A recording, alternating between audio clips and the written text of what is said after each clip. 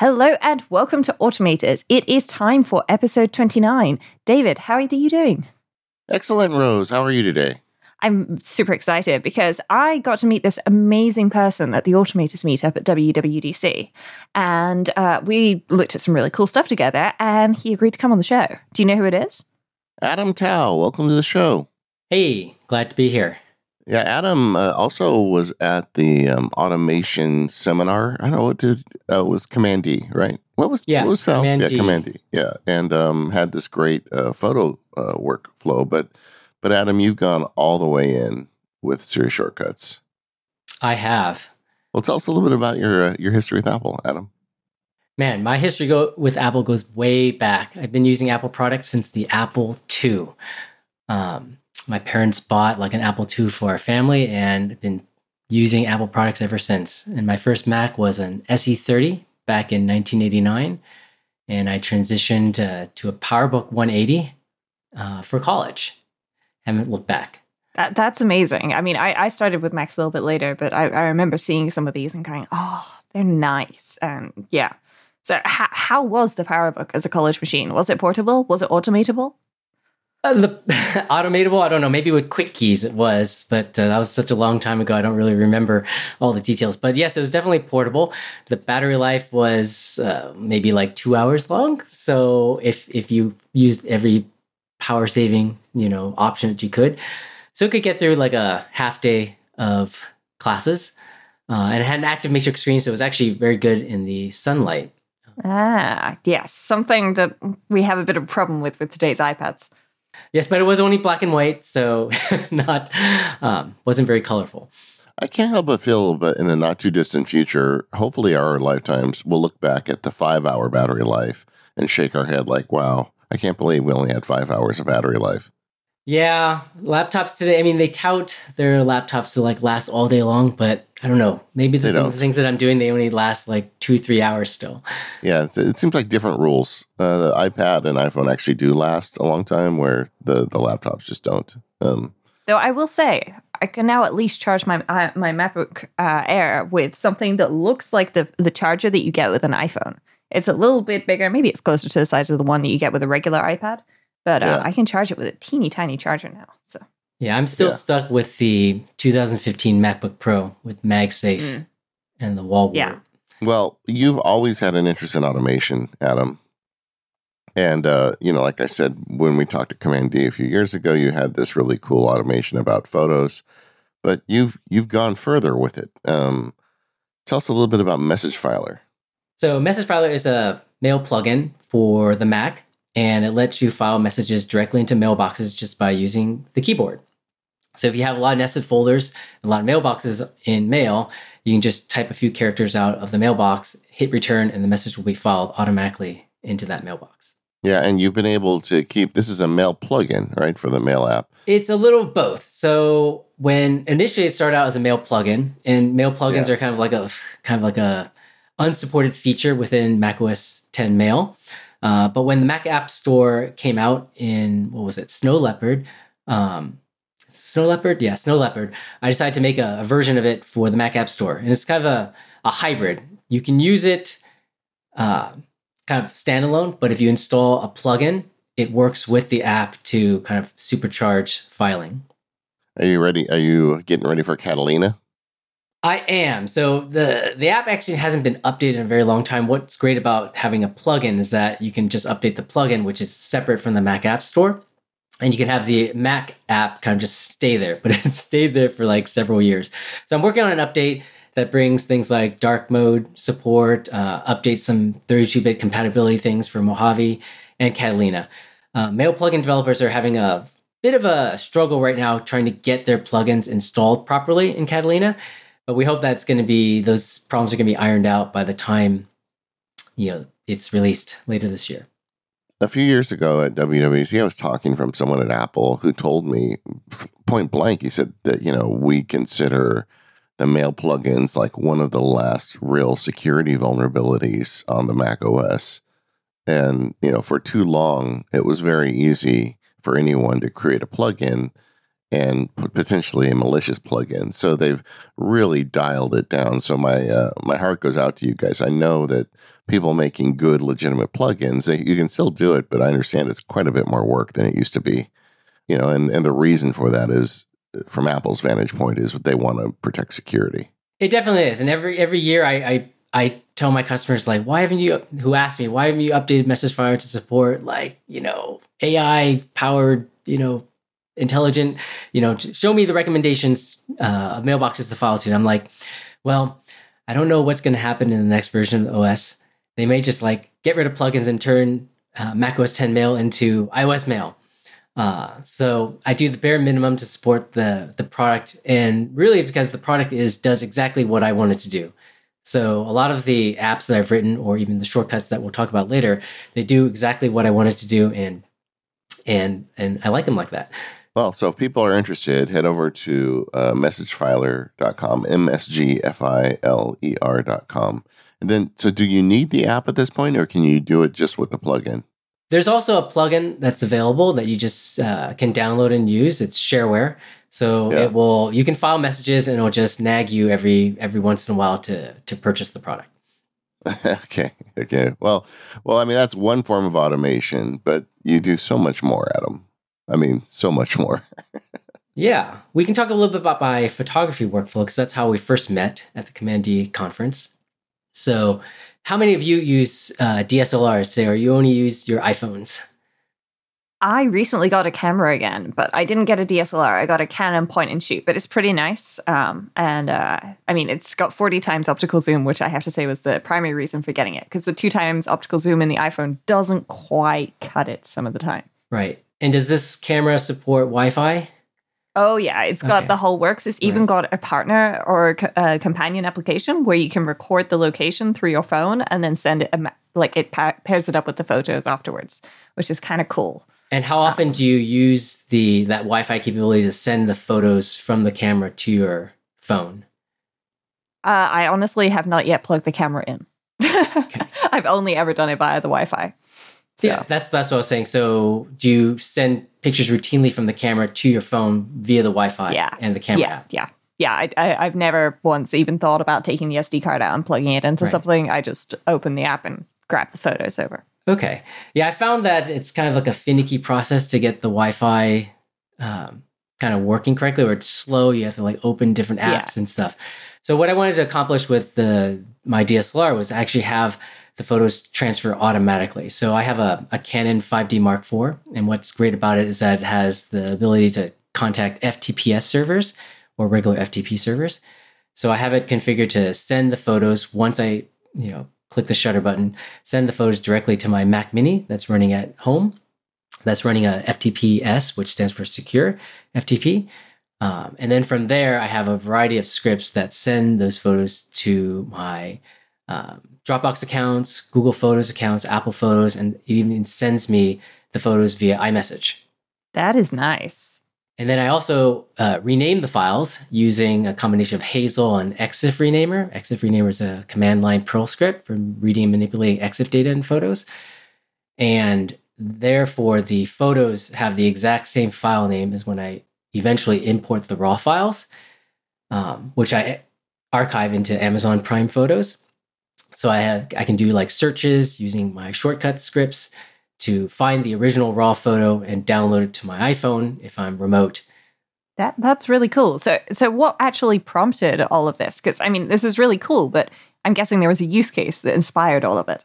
Well, yeah. For the longest time, I shot with DSLRs, and then the iPhone came out, and I started shooting less and less with my big camera. But as you know, the photos from the big camera are oftentimes much better, even today, than the iPhone cameras. So I started, once the 5D Mark IV came out with FTPS, I wanted to be able to have the same experience of shooting photos that I had with my iPhone camera with my DSLR. And now I do with this workflow. I can bring the big camera when I want to, and I can get super high quality images, and they can be delivered straight to my iOS devices and all of my Apple devices and cloud connected photo libraries. How come you don't use an iFi or one of those wireless memory cards? So a lot of DSLRs are made of metal, and so these wireless cards don't have very good coverage when the little SD card is contained in a little kind of metal cage.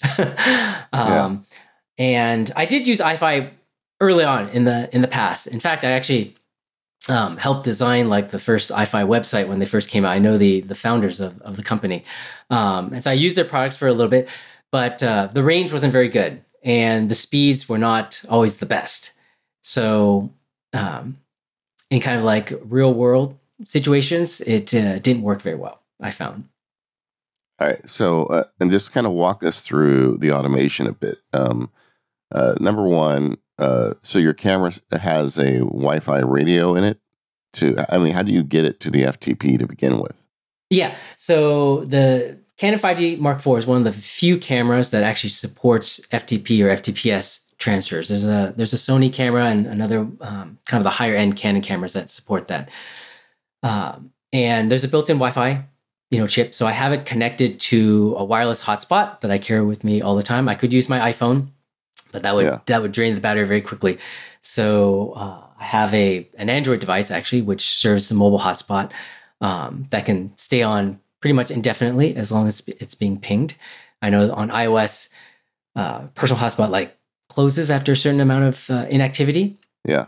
So the camera is connected to the mobile hotspot. And so when photos are taken, I send the small JPEG. You can shoot RAW or JPEG or RAW plus JPEG on the camera. Yeah. And I send the small JPEG, which is still, like an 8 megapixel image to my FTPS server. Small is relative these days on cameras. Yeah. 8 megapixel, but it's still about 1 megabyte per image. Yeah. And I send that straight to the FTPS server that's running in my house. Yeah. And from there, like I said before, I have a variety of like Hazel scripts and Perl scripts that rename the file, move the file to the right places, Apple scripts to import the file into my Photos library. So Apple Photos is running on the Mac Mini, and there's an Apple script that just like imports the images.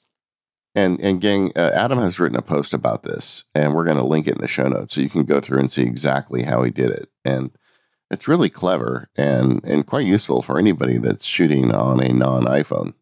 One thing, did you solve the location problem with this? I don't see that you did, but maybe I'm missing something.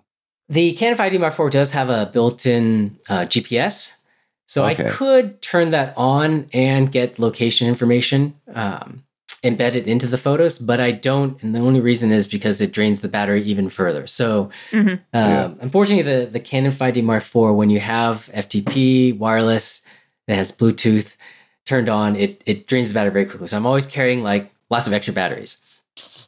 And you don't want to carry, 4 times as many for the GPS as well. Yeah. Exactly. I wish that the Canon supported charging through the USB port, but it doesn't do that yet.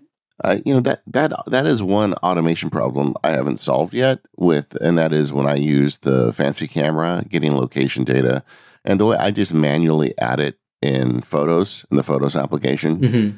And it's very generic. Like I'm looking at your blog post, your Disney's California Adventure. So I would just set DCA, like the main gate, as the location for those pictures. I wouldn't have them set at the exact location in the park like I would with my iPhone. But it just takes a few minutes to do it manually. And every automation solution I've looked for, like sometimes one solution involves carrying a portable GPS logger with you, and then syncing you via timestamp the logger data with the photo data.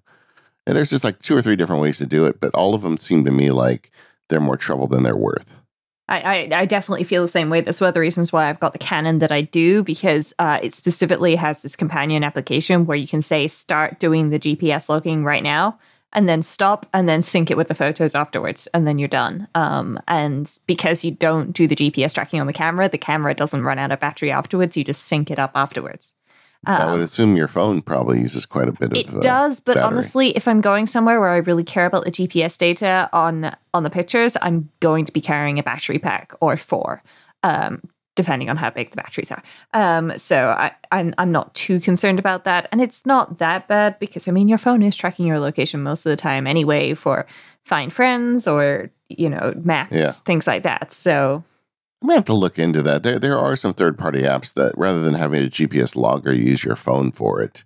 And then I've got a Sony camera, which I think actually has better support for this stuff than I'm actually giving it credit for. I just haven't bothered to really get to the bottom of it. Yeah, but no, this is really good as well. I have one question for you, Adam. Is there a particular reason why you're using an Apple script to import into Photos rather than the built-in Hazel feature to add to a Photos library? I did some tests, and the Hazel thing only operates, I think, on individual images, individual files. So it was calling the import thing like over and over. And so what I had done was I tried to kind of batch import, which kind of lessened the problem that you had with earlier versions of Photos, where you'd see like last import, and there's like one image. So you'd have last import and like lots of images. Yeah. I'm still running kind of an older version of Mac OS. I think it might be High Sierra on the Mac Mini, since they removed some. It's running Mac OS 10 Server, which had a kind of a built-in VPN. And they kind of took that out of Mac OS 10 Server in Mojave. So I'm not sure exactly what I'm doing right now, but I think I'm still using kind of the batch import script. This is really interesting for me because I have a Mac Mini that's literally on its way to me right now. It should be arriving on Wednesday, according to Apple's information. And one of the things I really wanted to do is to set up actually like an automated Photos thing where photos get properly imported and tagged and everything and put into my Photos library, because this is always a problem I've had. My photos have never been vaguely organized, but now that Photos has all these magic smart albums that it just does, I would really like to take advantage of this, but if I don't have good photos, then, well, I mean, there's a lot of screenshots of bugs in iOS 13 that are currently populating my Photos library, so that'll be my memories in 10 years. Okay, so let me just put a pin in that to say, Rose, I've noted that you have bought a new Mac, and we are going to talk about that in the future. Okay. Not right now. Yeah, not right now. Adam, what about the raw photos? Yeah, so when I get home, I import the raw photos into using Photo Mechanic, and then that renames the files exactly how I renamed the images when they were sent via FTP. And then I put them into, I used to use Apple Aperture, but obviously that went away. So now I use Adobe Lightroom. And then I also have, unfortunately, it's a manual process where I sync those photos to Amazon Prime Photos. And if you're a member, Amazon Prime member, you basically get unlimited photo storage. And so I throw the raw images up there. Okay, a couple questions there. One is, how does it get the exact name? So I use a kind of like a date stamp naming tool. So basically the year, month, day, and seconds, and then the 4-digit frame number from the image. And that kind of uniquely identifies the photos. Yeah, and it's going to have the same date stamp as the JPEG, so that makes sense. Right. So then when you have the photo named the same way in Google, Dropbox, Amazon Prime, and iPhoto, you can do the same type of search across all the different photo services. And some services are much better than others. So for instance, if I was looking for an image and I couldn't remember where it was taken, but I remember something that was in the image or a person that was in the image, I would go to Google Photos and do a quick search, right? And Google does all its, AI recognition on stuff. So I can look for like roller coaster, and it'd find me the time that I went to, Great America. And then if I needed that raw image, I can go to Amazon Prime Photos and grab that image because I know the exact file name. That's a really smart way of doing it. I am totally stealing this. Stolen. Just consider it stolen. This is brilliant. And what about like the initial edit? Like if you're like me, you go out, you take a bunch of pictures, and quite often, you really only need like 1/4 or even less percentage of the actual pictures you took. But your system is like importing and doing this stuff as you shoot them. And you're making copies of them, you're sticking them all over the place. How do you, like, when you decide to go through and edit the library, how do you do that? Yeah, that's always going to be a problem. The way I see it is storage is cheap, so you just don't delete. Okay. When I'm doing like a final edit, if I'm going to distribute the photos to like, I use SmugMug. I'll edit them in Lightroom, and I'll post the final gallery, say to SmugMug, the final edited gallery. Yeah. So iCloud photo library obviously is different. It's on your iPhone. You don't want to see all the images. So I'm fine deleting the obviously bad images, and then they'll disappear from all my iCloud connected devices. And then also, how you said something earlier that once you send the JPEG to the Mac Mini, I believe you said it messages you a copy of the picture. You said you get like one remotely immediately. Right. So sometimes the sync to iCloud photo library takes long time. Who knows what's happening with in iCloud when you send it there. There's so many different involvements. Like if you're at a public place and you don't have good Wi-Fi, it's got to get up on the internet at home, and then it's got to get back to your device. It does take a while. Exactly. But what I found was if you send yourself an iMessage, it comes pretty quickly. So I have an Apple script that basically the Messages app on the Mac is open, on the Mac Mini server is open and signed into my account. And so I just send myself the image. So I have an Apple script that sends the image. I think I resized the image so it's a little smaller, and I just send myself the image. So it comes pretty quickly. So the problem there then is that if you have an Apple Watch, which I do, your Apple Watch is constantly getting pinged with messages. And I found that actually drains the Apple Watch battery very quickly if you're constantly getting messages, even if you've turned off notification for that iMessage account. Oh, that's annoying, because I know in the Messages app, you can, I've just done it to David. I've now hidden alerts on the message thread that I share with David. And now I've just shown the alerts as well. But does that not transfer to the Apple Watch? I got the impression previously that it did, but maybe some of these senders are also landing in unknown senders. You can mute. On my side. Yeah, you can mute the notification, but the message still comes in. So for instance, right. Yeah. So for instance, if you're doing a all night, all day shoot, and you're connected to this, you're sending like hundreds, thousands maybe of photos through the network onto your Apple Watch, your iOS device. And I found that eventually the Apple Watch eventually pings me and says, oh, low battery. I wonder if that's because it's images that are getting sent through or just messages. I mean, as an experiment, I'd be curious to see if you didn't attach the images, but just got a message each time. Mm-hmm. It may be the data transfer. I suspect the photos are playing a part, because if you think about it, if you open Messages on the watch, then you can actually browse through and see the exact message. And I'm trying to look for something where I sent somebody a photo recently, and I apparently just don't send people pictures via iMessage because there is nothing here. But you can see the pictures usually when people send me something. It comes through on my Apple Watch. Oh, there we go. I sent my mom a picture of the TV, and it's right here, even though I've never looked at it before on my watch. So. Yeah, I suspect it's trying to save it there. Wow. Well, that's quite a workflow, Adam. I have to. You shared this one at Command D, and I'm like, man, this is crazy, but it's kind of awesome too, because it really covers a lot of problems. It gets you immediate feedback on your photos, gives you something you can send to social media from your DSLR with no work. It gets multiple copies stored to the cloud, so if your camera, falls off the tram, you're still going to have captured all your pictures for the day. It just, it solves a lot of problems. It does. And this actually segues nicely into how I use the photography workflow with shortcuts. Ooh. Well, before we get to that one, I think it would be a good moment to stop and thank our sponsors and then come back to shortcuts. It is time to thank today's sponsor. This episode of Automators is brought to you by TextExpander from our friends at Smile. You can unlock your productivity with TextExpander. Easily insert text snippets in any application from a library of content created by you and your team. TextExpander works everywhere you type, so you can improve your productivity and accuracy no matter what apps you use. TextExpander for Teams is awesome. It keeps everything up to date for everybody, so you don't waste time and nobody is sharing outdated information. I first discovered TextExpander about 7 years ago, and some of the snippets that I use most frequently include things like my name and email address, as well as a specific signature that I have to use with outside contexts at work.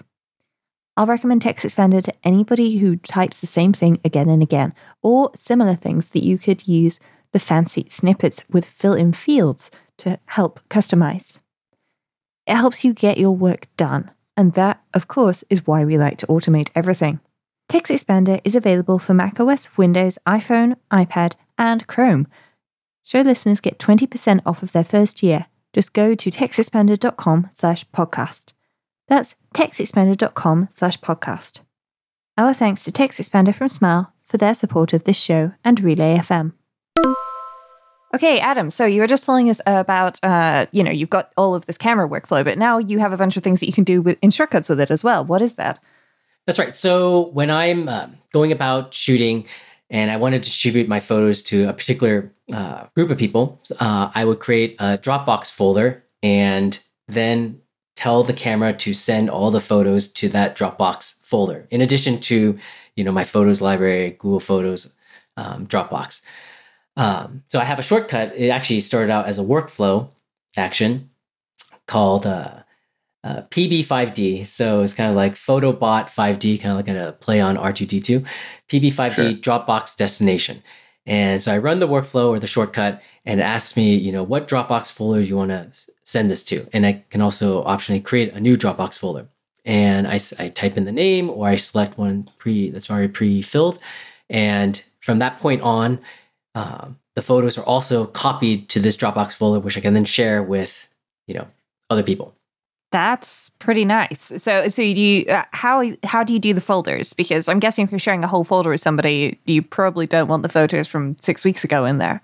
Right. So you can also say none, so that you can basically effectively turn off the Dropbox destination feature of this workflow. So if I'm doing a shoot, a few at WWDC, James Dempsey and the Breakpoints were doing a concert, and so I created a Dropbox folder, and basically all the images were being sent to this folder. And then James had a friend, Victor, who is backstage, who is looking at all the images and posting them to social media in real time. So I didn't have to. That's how that was working. Exactly. Oh. The curtain has been lifted on all the secrets. Exactly. So I wasn't the one that was actually looking at the images and say, oh, that's a good one to post to Twitter. Here it goes. We had someone in the back that was handling all of that. And that was made possible using this wireless photography workflow. That is really nice. Yeah. So another example is that you're at a birthday party or a wedding and you just want to share the photos immediately. You don't care too much about editing. You can just run the shortcut, Dropbox destination, say, Alan and Jan's wedding, and then share that Dropbox folder and say, here are my photos, and anyone can look at them, anyone can see them, anyone can download them. That's really nice. And because you can create the folder in advance, then you could also create a QR code, which basically just links to that folder or a short link or something on cards and have them given to the guests as well, so that everyone can just download the photos. Exactly. Afterwards. Now, I wouldn't do that if you're the official wedding photographer, since they will see everything, including the bad images. But if you're just there as a guest, it's an easy way to get the photos to the couple without having to go through any kind of photo sharing service. That's nice. And then you've, of course, got the pictures of the person who drank just a little bit too much, who's doing air guitar on stage. So, you've got those photos forever, and so does everyone else, in case you ever need to blackmail them. Exactly. Yeah, there used to be a time where everybody put these box cameras on every table at a wedding. And my wife, the disposable cameras. Yeah, my wife and I used to have a lot of fun with those. And we would always, take some interesting pictures just to see what the bride and groom would say. Sometimes they'd say nothing. Those were the best. But so tell me, if you're setting up this Dropbox folder, do you do it? Okay, I'm sure you've done it in the past, like where you're like, I'm going to the wedding tomorrow. I'm going to create everything here on my Mac before I leave, so it's all ready to go. But on occasion, you would probably want to do that remotely. Are you able to do that? I haven't thought about it. I guess you'd use the Dropbox app on your phone to create the folder. Not at all. You can use Shortcuts. So Shortcuts has the action create folder, and I can create a folder in iCloud or in Dropbox. So the shortcut itself, Dropbox destination, creates the folder. But what about throwing the sharing flag on that folder? Can you do that through Shortcuts? That I don't think you can. So that I would just open up the Dropbox folder. I think you can. Really? Because if Shortcuts has an action where you can get a link to a file, and if you give it a folder, then at least on iOS 12, this used to work. And I know because that's how I would get links to folders for guest posts that I wrote. So I recently did, for example, a guest post on the Really FM newsletter showing everybody my desk. And the way I got the link to that was actually, I have a guest post folder and I have a shortcut that lets me get a link to that. So I will try and put that in the show notes. No, but what I'm talking about is like if you're at the wedding, you say, okay, I want to share this with somebody. Can I do that outside of the Dropbox app? Could I have shortcuts turn it into a shared folder just via the shortcut? I'm going to have to play with it. I don't think that's possible, Yeah. no, but you can get the link. Yeah. And then I guess you could, I don't have it open in front of me right now, but I think the Dropbox app, the iOS app would allow you to turn that flag on. Then that would be close enough. I'm just curious because this is a great workflow, very easy to implement for anybody. And this could also not necessarily even work with your big fancy camera, but your iPhone camera, just moving the images over to Dropbox. So the sharing option is kind of nice. And then another thing I was thinking about, it'd be fun to expand that as a shareable shortcut for people where if you're at a wedding, you could pass the shortcut around and folks could also be uploading their images. So you'd have in essence, a group library. That is a nice way to do it. Yeah, Dropbox does have that submit files feature. Yeah. Yes. Right. Yeah. Where you can just let people drop stuff in. But the trick is getting it with people who are not tech savvy. That's why I like the idea of a shortcut where it just gets them a memo, a menu, and they just push a button. Yeah, but then what do you do with people on Android? Is there a bad. task or action for this? Too bad. Maybe? Too bad. No Android pictures. Yeah, send them to me via MMS and I'll figure something out. Adam, you do a lot with shortcuts, and we're going to put some links to some of the stuff you've done. In fact, everybody just make a note, tow.com, TOW.com.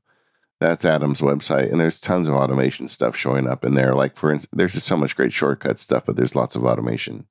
And Yes. but the one that you've done that nobody else has done, one of the reasons, honestly, you're on the show is you created a choose your own adventure, basically text adventure with shortcuts. Adam, that's awesome.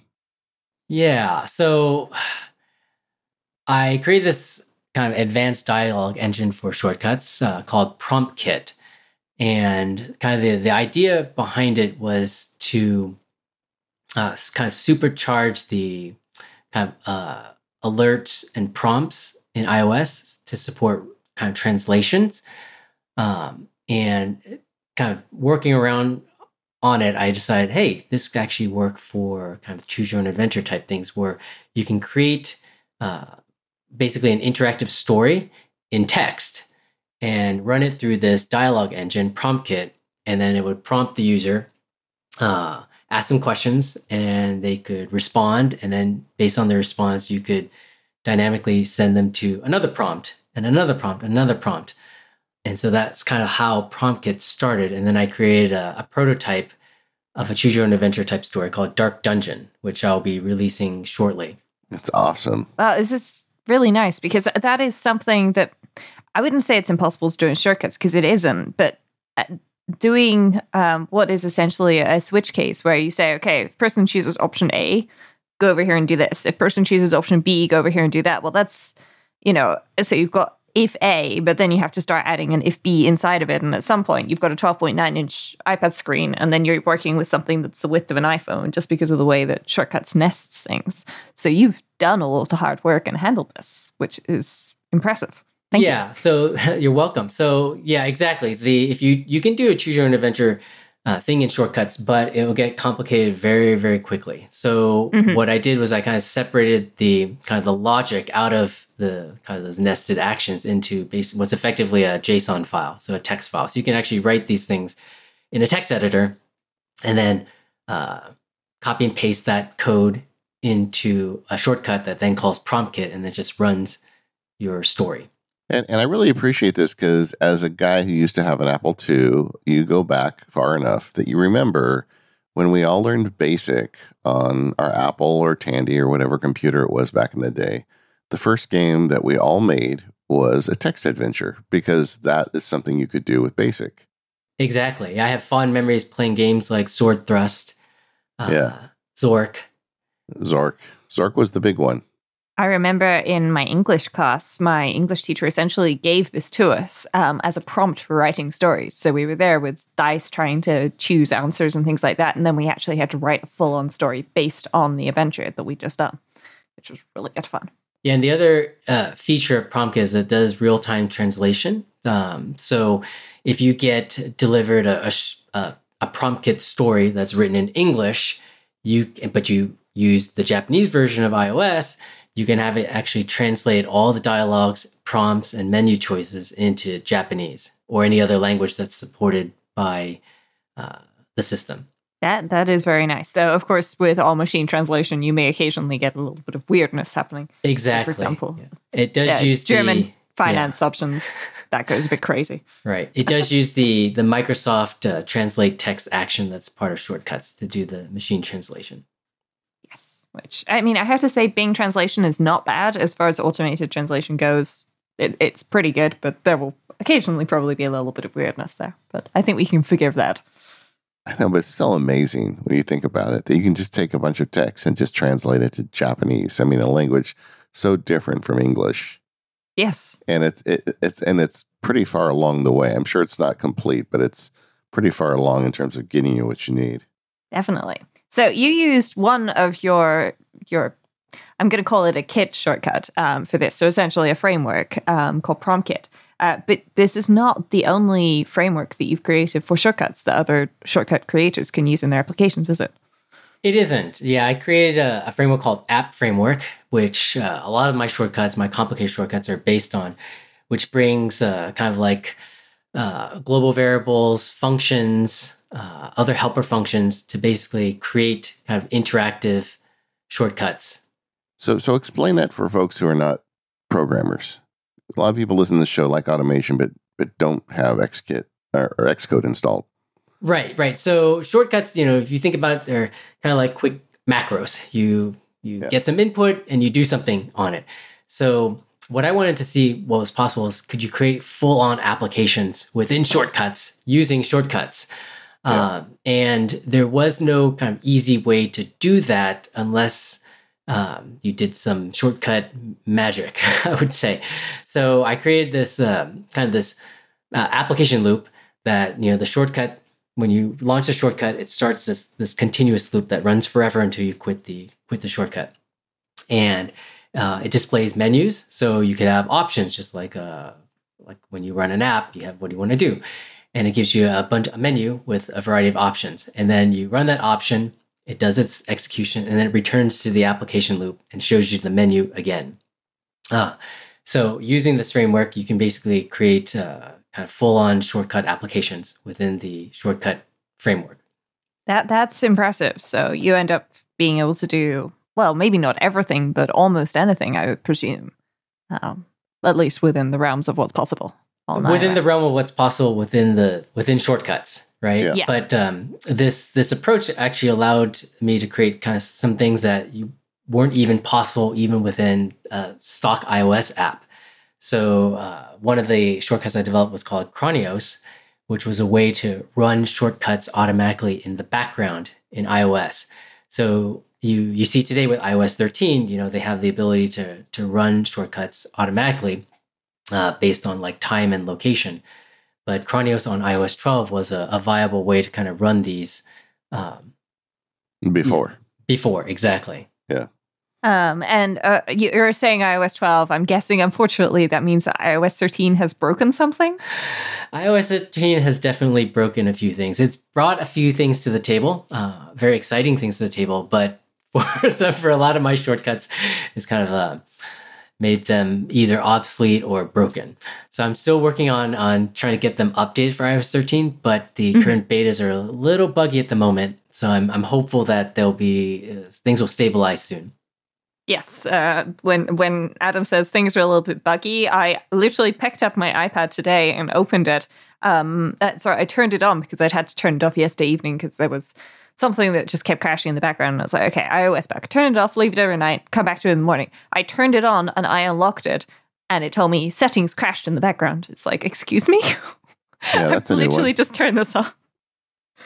So yes, I filed a radar on that. But It's just, I think this year is one where they made a lot of forward progress, and that always comes with bugs, and I'm okay with that so long as they can get them ironed out. I mean, like even like in shortcuts, you talked about the cron based triggers, the time based triggers. Those weren't working for me until beta 4. I mean, then beta 4 broke NFC tag support. Yeah, just so for fun. Yeah. So, but they got the, they're making progress, I guess is what I'd say. But we're now getting closer to September, so hopefully they do. Yes. And I have to say, I mean, it's in some ways it's a shame that all of the work that you've put into this, Adam, is being, Sherlocked. But on the other hand, it may have also been a proof of concept. You created this stuff, and so the Shortcuts team are there going to Apple, going, look at what people are making so that they can do this. Can we please implement it? Please, please, please. And somebody at Apple was like, go on then. So maybe you were the canary in the coal mine. Unwitting canary, perhaps. And fairly, I mean, a couple points there is, number one is now it's a lot more accessible to folks. Yes.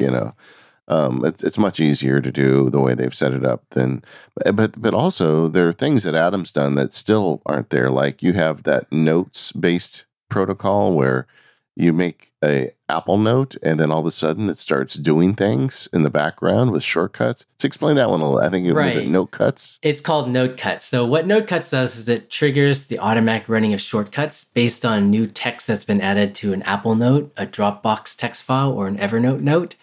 So this allows you to integrate with services like If This Then That or Zapier. So based on some type of web trigger, you could then have those If This Then That or Zapier add some text to like Dropbox or Evernote, and then when Note Cuts runs, it says, "Hey, there's a new piece of text," and it says, "Run this shortcut," and it'll run the shortcut automatically on the device. So you could actually share these notes. So if I shared a note with you, Rosemary, and I said, speak text, "Hey, this is your iPhone speaking." If you're writing note cuts, it would like speak that, and you're like, "What just happened? Why is my iPhone talking to me?" Yeah, I would then be convinced that my iPhone is possessed and run away screaming, and then come back and restore it to iOS 12, perhaps. Probably wouldn't actually resolve my problems, but there we go. Yeah, but you could see how it could be used if for less nefarious purposes. If you wanted to notify someone that, hey, I'm leaving this place, and they weren't using Find My Friends, you could do that. Or you could run like shortcuts remotely for family members who aren't as, tech savvy. Tech savvy, exactly. But then I'm guessing Apple will never enable a feature like that.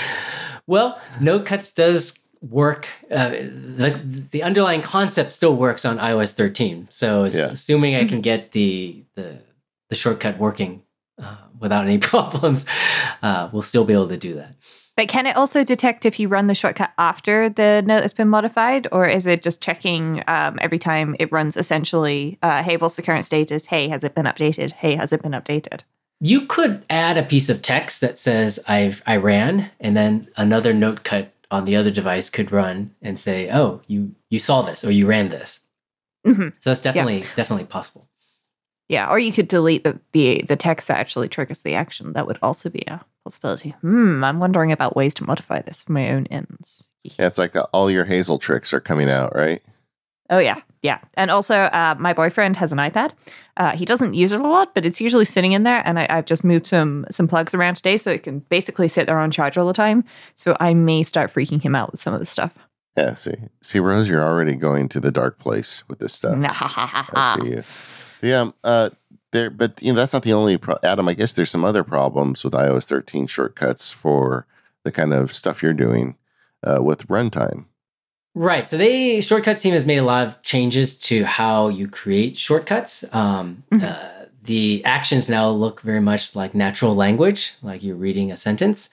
And they've changed the way inputs are done. So inputs to shortcuts are now in the actions themselves, as opposed to before it was whatever the previous action was, that was the input for the next action. And I think it might be good. This approach might be good for new shortcut developers. But for kind of old curmudgeonly people like myself, it's kind of annoying, I think, because now I feel like I have to read the shortcut in order to understand what's happening. Like read each action, see, okay, this is the input. and then this is what's going to happen, as opposed to just looking at the action, seeing what's above it, and then seeing all the options for the shortcut all listed out, not hidden behind a show more button. Which automatically collapses as well, even if there's something in it, which has led me several times to thinking that my shortcuts are broken. Because previously, if you expanded the show more and say get contents of URL to do something, then that would just stay expanded, and now it automatically collapses, which makes me occasionally think that Shortcuts has forgotten that I expanded it and done things, and then it turns out that there's another bug in there, like I typed field instead of fields when doing something with Airtable. Well, I can see how this definitely is a problem for the type of stuff Adam is doing. And that's no fun. But at the same time, from the flip side, I think there's lots of folks out there that will actually be able to use shortcuts now that weren't before. So it's like there's a trade-off. I don't think it was malicious, like they weren't trying to shut folks like Adam down as much as I think they're really trying to make it way more accessible to everyone. I agree. Yes, something tells me that the Shortcuts team weren't there sitting there going, how can we mess with Adam Tao this year? I think they had a little too much on their plate to even think about that. But yeah, I mean, it does read more like AppleScript now than programming stuff, which is not necessarily a bad thing. But it's definitely a change which requires you to perhaps not completely relearn how to use the application, but it is a learning curve for everybody. But even with the improvements they've made and the additional triggers we have, I feel like there's still space for the stuff Adam is doing, because there is going to be a limit to how far Apple's going to go. And you're doing some really advanced stuff here, and I hope it continues. I guess is what I'd say.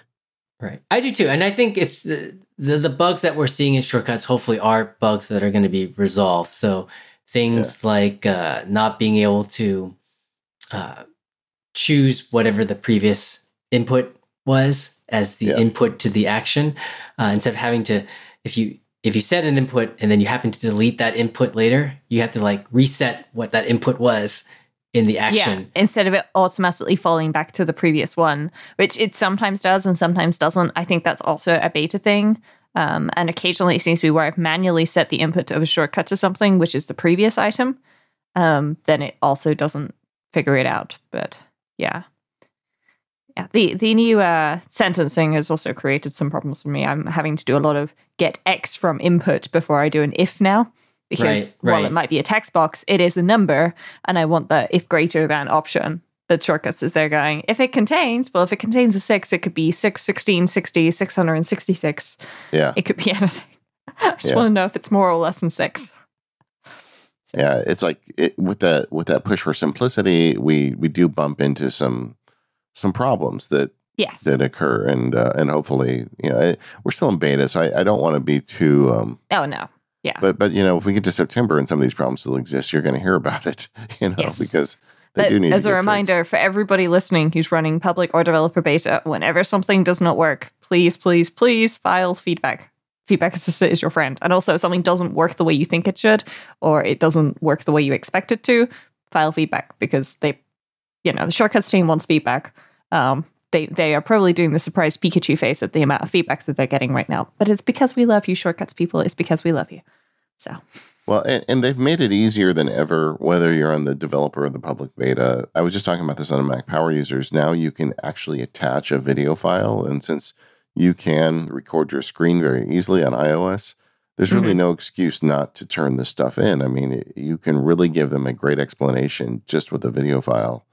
And I hope everybody's taking the time. I mean, if you're going to put the beta on, take the time to submit the feedback. Yes. And as a note, if the bug doesn't happen when you're recording video, that's probably because the video recording is using just enough processor power that it slows everything down and fixes a race condition. So tell them that. Sounds like the voice of experience, Rose. Yes, I spent quite some time digging around trying to figure out why something worked when it was being recorded, but didn't work the rest of the time. And was talking to some of the people at Apple about it, and then they realized that it was just using just enough processor space that it was slowing something down and fixing a race condition. So at least that's what they told me. I don't know if that's actually true. I've not seen the code myself, of course, but I can believe it. It seems very plausible. So yeah. I can see a feedback from Adam just saying, you guys just need to put PromptKit in Shortcuts. It just needs to become an action. Yes, just buy this from me, please. Give me all the monies and you can have this. Right? Oh, definitely. Yeah. And then we can all choose our own adventures. It'll be awesome. Yes. Well, anyway, Adam, I continue to be impressed with all the great stuff you create. I love the way you use automation to solve so many problems in your life, but I also love the way you share all this great stuff with shortcuts you're doing. You really are at the sharp end of the stick in terms of making shortcuts into more than it is as it comes from Apple, and I love that. I want everybody to go over to tow.com, TOW.com, and check out the stuff, subscribe, keep up with Adam. We're going to try to do the same thing, Adam. As you release stuff, we'll try to remember to mention it on the show, because I feel like you're one of my favorite automators, and I love seeing what you're up to. Great. Thank you very much. I also have to say I'm very impressed with the fact that you got a 3-letter URL, which is also your surname. Yes. So, yes. Yes. I got that in 1995. So. Yeah, I bet you did. You've held on to it. So. And that was in the days when the domain names were free to register before you had to pay. Oh, wow. Yes. And how many towing companies have contacted you to buy your URL? Several over the years. Unfortunately, their price is always too low for what I'm looking for. Okay, so there we go. Apple, if you want to buy PromKit, you have to offer Adam more than he's being offered for his URL. Oh, by the time your daughter gets to college, maybe the numbers will get high enough that it'll be the college plan too. Possibly, yes. Either way, everybody do go to tow.com before it turns into a towing company. We want to make sure that you get some awesome automation. Adam, please don't stop what you're doing. And we are the Automators. You can find us over at relay.fm/automators. You can also find us on our very own website at automators.fm. Great forum at talk.automators.fm. Anything else, Rose? No, Adam, do you want to link anybody to social media? Yeah, you can find me on Twitter at atow, so that's ATOW, or my website, just tow.com. Wonderful. Thanks to this week's sponsor, TextExpander from Smile. All right. We will see you in 2 weeks.